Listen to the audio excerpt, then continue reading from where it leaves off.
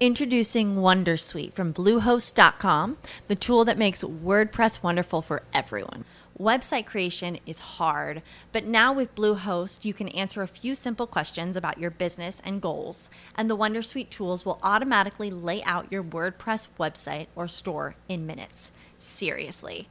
From there, you can customize your design, pick your brand colors, and add blocks. No custom theme or coding required. You'll get content suggestions that you can keep or revise, and with Yoast SEO built in, we automatically help you get found in search engines. From step-by-step guidance to suggested plugins to an AI-powered help bot, our built-in tools make WordPress wonderful for everyone. Whether you're a beginner or a pro, you can join over 2 million Bluehost users. Go to bluehost.com/wondersuite. That's bluehost.com/wondersuite. This episode of Writing Excuses is brought to you by Audible. Visit audiblepodcast.com/excuse to start your free trial membership. This is Writing Excuses, Season 7, Episode 4, Brevity. 15 minutes long. Because you're in a hurry? And we're not that smart. I'm Brandon. I'm Dan. I'm Mary. I'm Howard. Use fewer words. This has been Writing Excuses. You're out of excuses. Okay, I'm not going to do that. I'm sorry. We used that joke once, didn't we? Yes. Yeah. Okay. Well, come up with words that you didn't use before, but use them shortly. Use different fewer words. Brevity. And this is an example of how not to be brief. Yes. We're reprising your same This jokes. is also an example of how not to deliver a joke. belabor it. Oh. Okay, Brevity. I'm going to be kind of quiet this podcast. No, I'm not, because I can't. No, but you've got... Everybody wants to learn about brevity from a guy who writes 450,000 word books. Hey, I've never gone to 450. 400 now.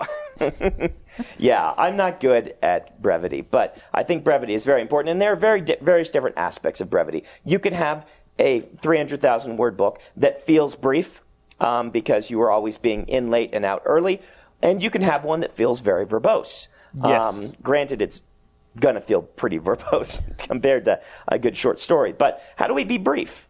Well, you already mentioned one of the key things, which is to get into the story late and out of the scenes early. And basically what that means is you want to know what your story is about and start at the point as close as possible to where things begin happening. I like to think of it with short fiction as my change point, and that I try to start as close to the change point as I can without having to build a whole lot of backstory. So giving you just enough to understand, to ground you before that first change happens. Yeah, I call it the inciting incident. Inciting incident is, yeah. The thing to keep in mind is that sometimes what you, the writer, think is the inciting incident is actually not the change point. That's, you have a second incident later on that may be a better place to start. Mm-hmm. And often, and that I think that brings us to our second trick, one of the ways to be brief is to start editing by lopping off the first or the second chapter. Now let's go ahead and divide this. I think you can be brief in many different ways. Yes. What we started by talking about is story brevity. Let's go ahead and stick on story brevity for a few minutes before we get to editing brevity, which is something else. How can we make sure that our story is having maximum impact for the words that we are using? Well, when you're looking at short fiction, there's a couple of ways to control your story length, and some of these also work in novel length when you're looking at scenes. And that's basically that every character and scenic location you adds roughly, and this is really rough rule of thumb, adds roughly 500 to 1,000 words to your word count for that short story or scene. So one thing you can do when you are coming up with your concept is to make sure that your characters are doing double duty. Like if you have two characters that are fulfilling the same function, you should roll them into one. Right. Scenic locations, do they really need to travel someplace in order to have that other scene, or are you doing that just because it's a cool place? And you can do that, but if you want to be concise, cut the other location. Yeah, making as much do as much possible. Wow, does that even make sense?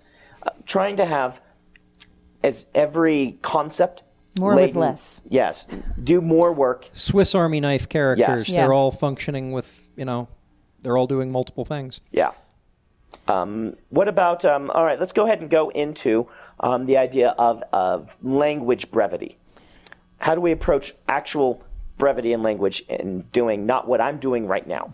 I have to squish the dialogue into 4 panels and accomplish an actual story purpose plus a punchline into those 4 panels, and it forces a whole lot of discipline on me.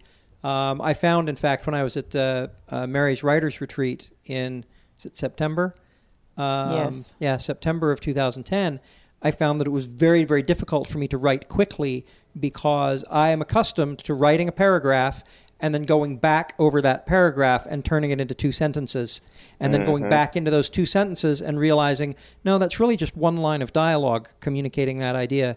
And so, yeah, I'm literally turning 20 words into 3. What are you cutting specifically, usually? The first thing to go is the filler language. Okay, what's filler language? Just, very. Okay. Well, as you know, the sorts of things that we do when we're speaking in order to warm our vocal cords up and start emitting syllables. And then I start looking at the ideas in the sentence or in the paragraph and considering whether or not these can be combined into a single multifunctional idea. Yeah. And sometimes what I'm doing is looking at the ideas and saying, yeah, you know what, this one's actually superfluous.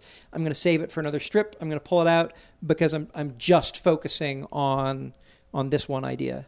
Actually, taking a class in copy editing, not copy editing, copywriting for advertising is incredibly useful because one of the exercises that they had us do is that they gave us a paragraph of text and told us to cut it in half, but retain the tone and the feel and all the content. And what you wind up doing is looking for ways to combine words.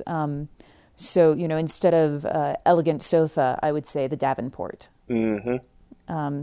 Yeah, that's what I was going to say, is the briefer your writing becomes, the shorter of a form you're dealing with, the more important word choice is. Yep. From giant novel down to short story all the way down to poem. When you're in a poem, every single word has to pull an enormous amount of weight.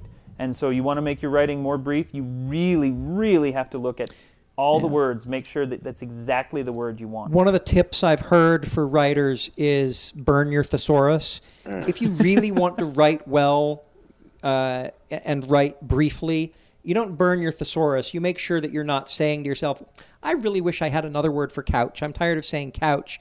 What you say is, I wish I had a word that said couch in a way that communicates more than just couch. Yeah. And then you arrive at Davenport.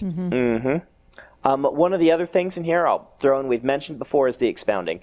You'll hear this anytime someone's talking. You'll hear it with us talking on writing excuses because it's what people do to communicate. They repeat themselves, and they say things in different ways, which I just did. You see how that works? We do this a lot, and it is something you can cut from your language in your writing, and you'll find yourself writing it naturally.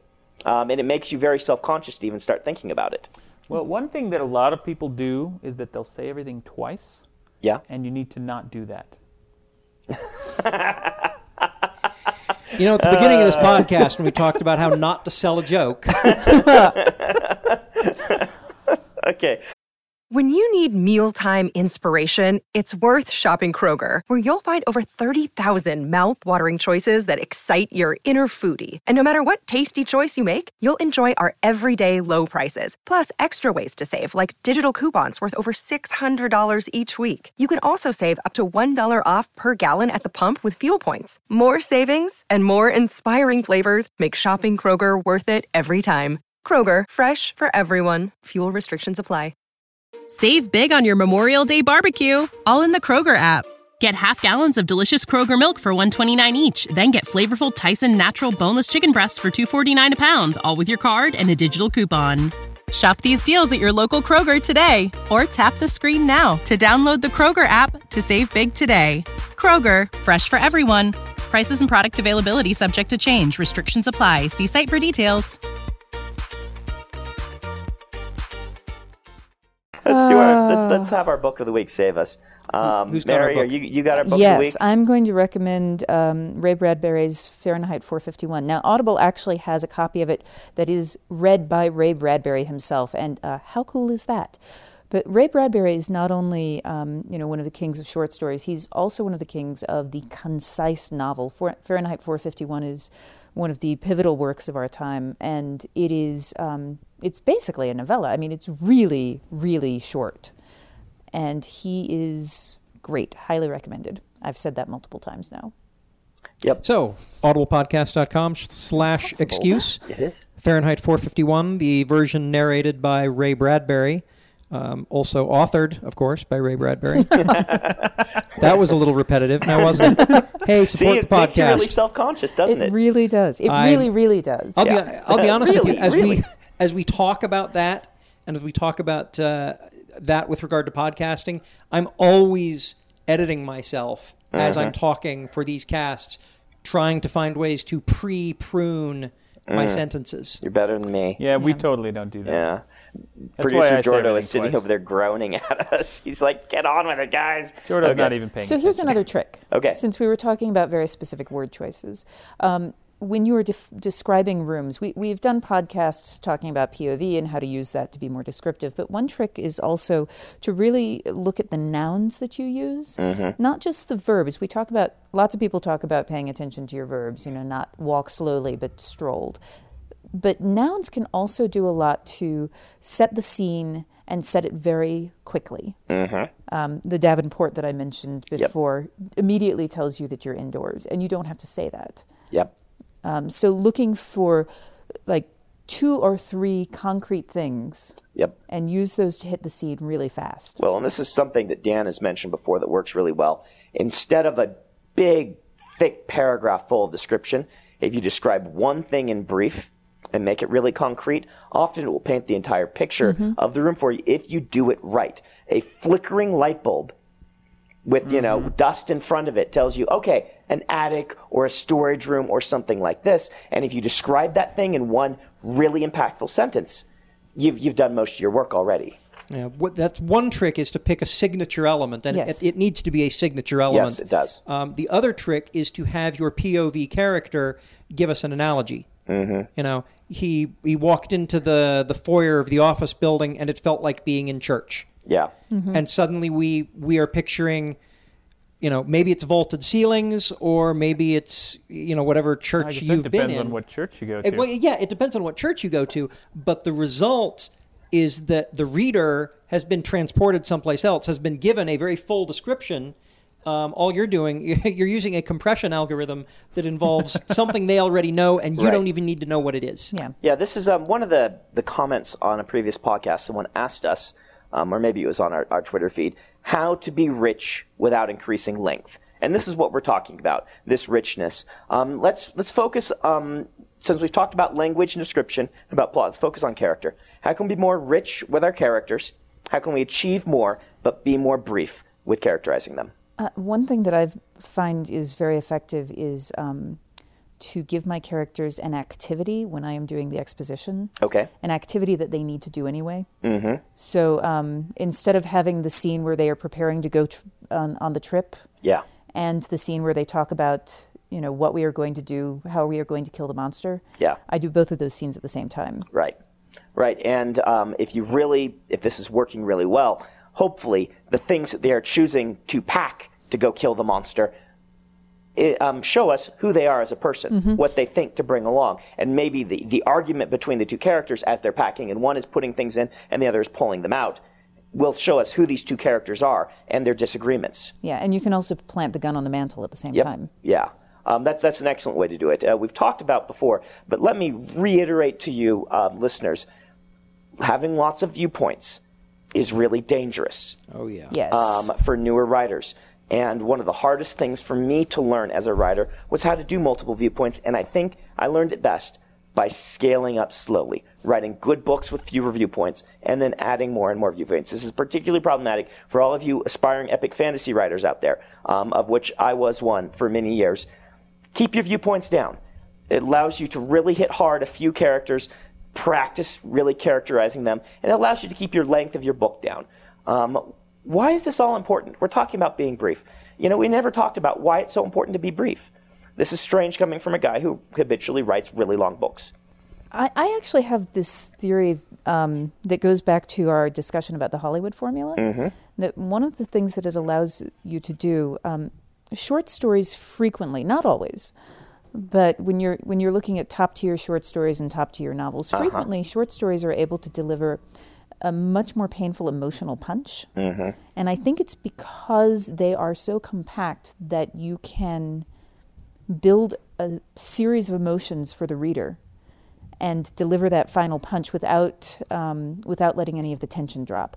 And when things get long, it becomes more difficult to hold the tension. It's the simple analogy is if you have ever tried to string a clothesline, it's very easy to get that tight when you're just holding it between your hands, but maintaining tension over a long span is really difficult.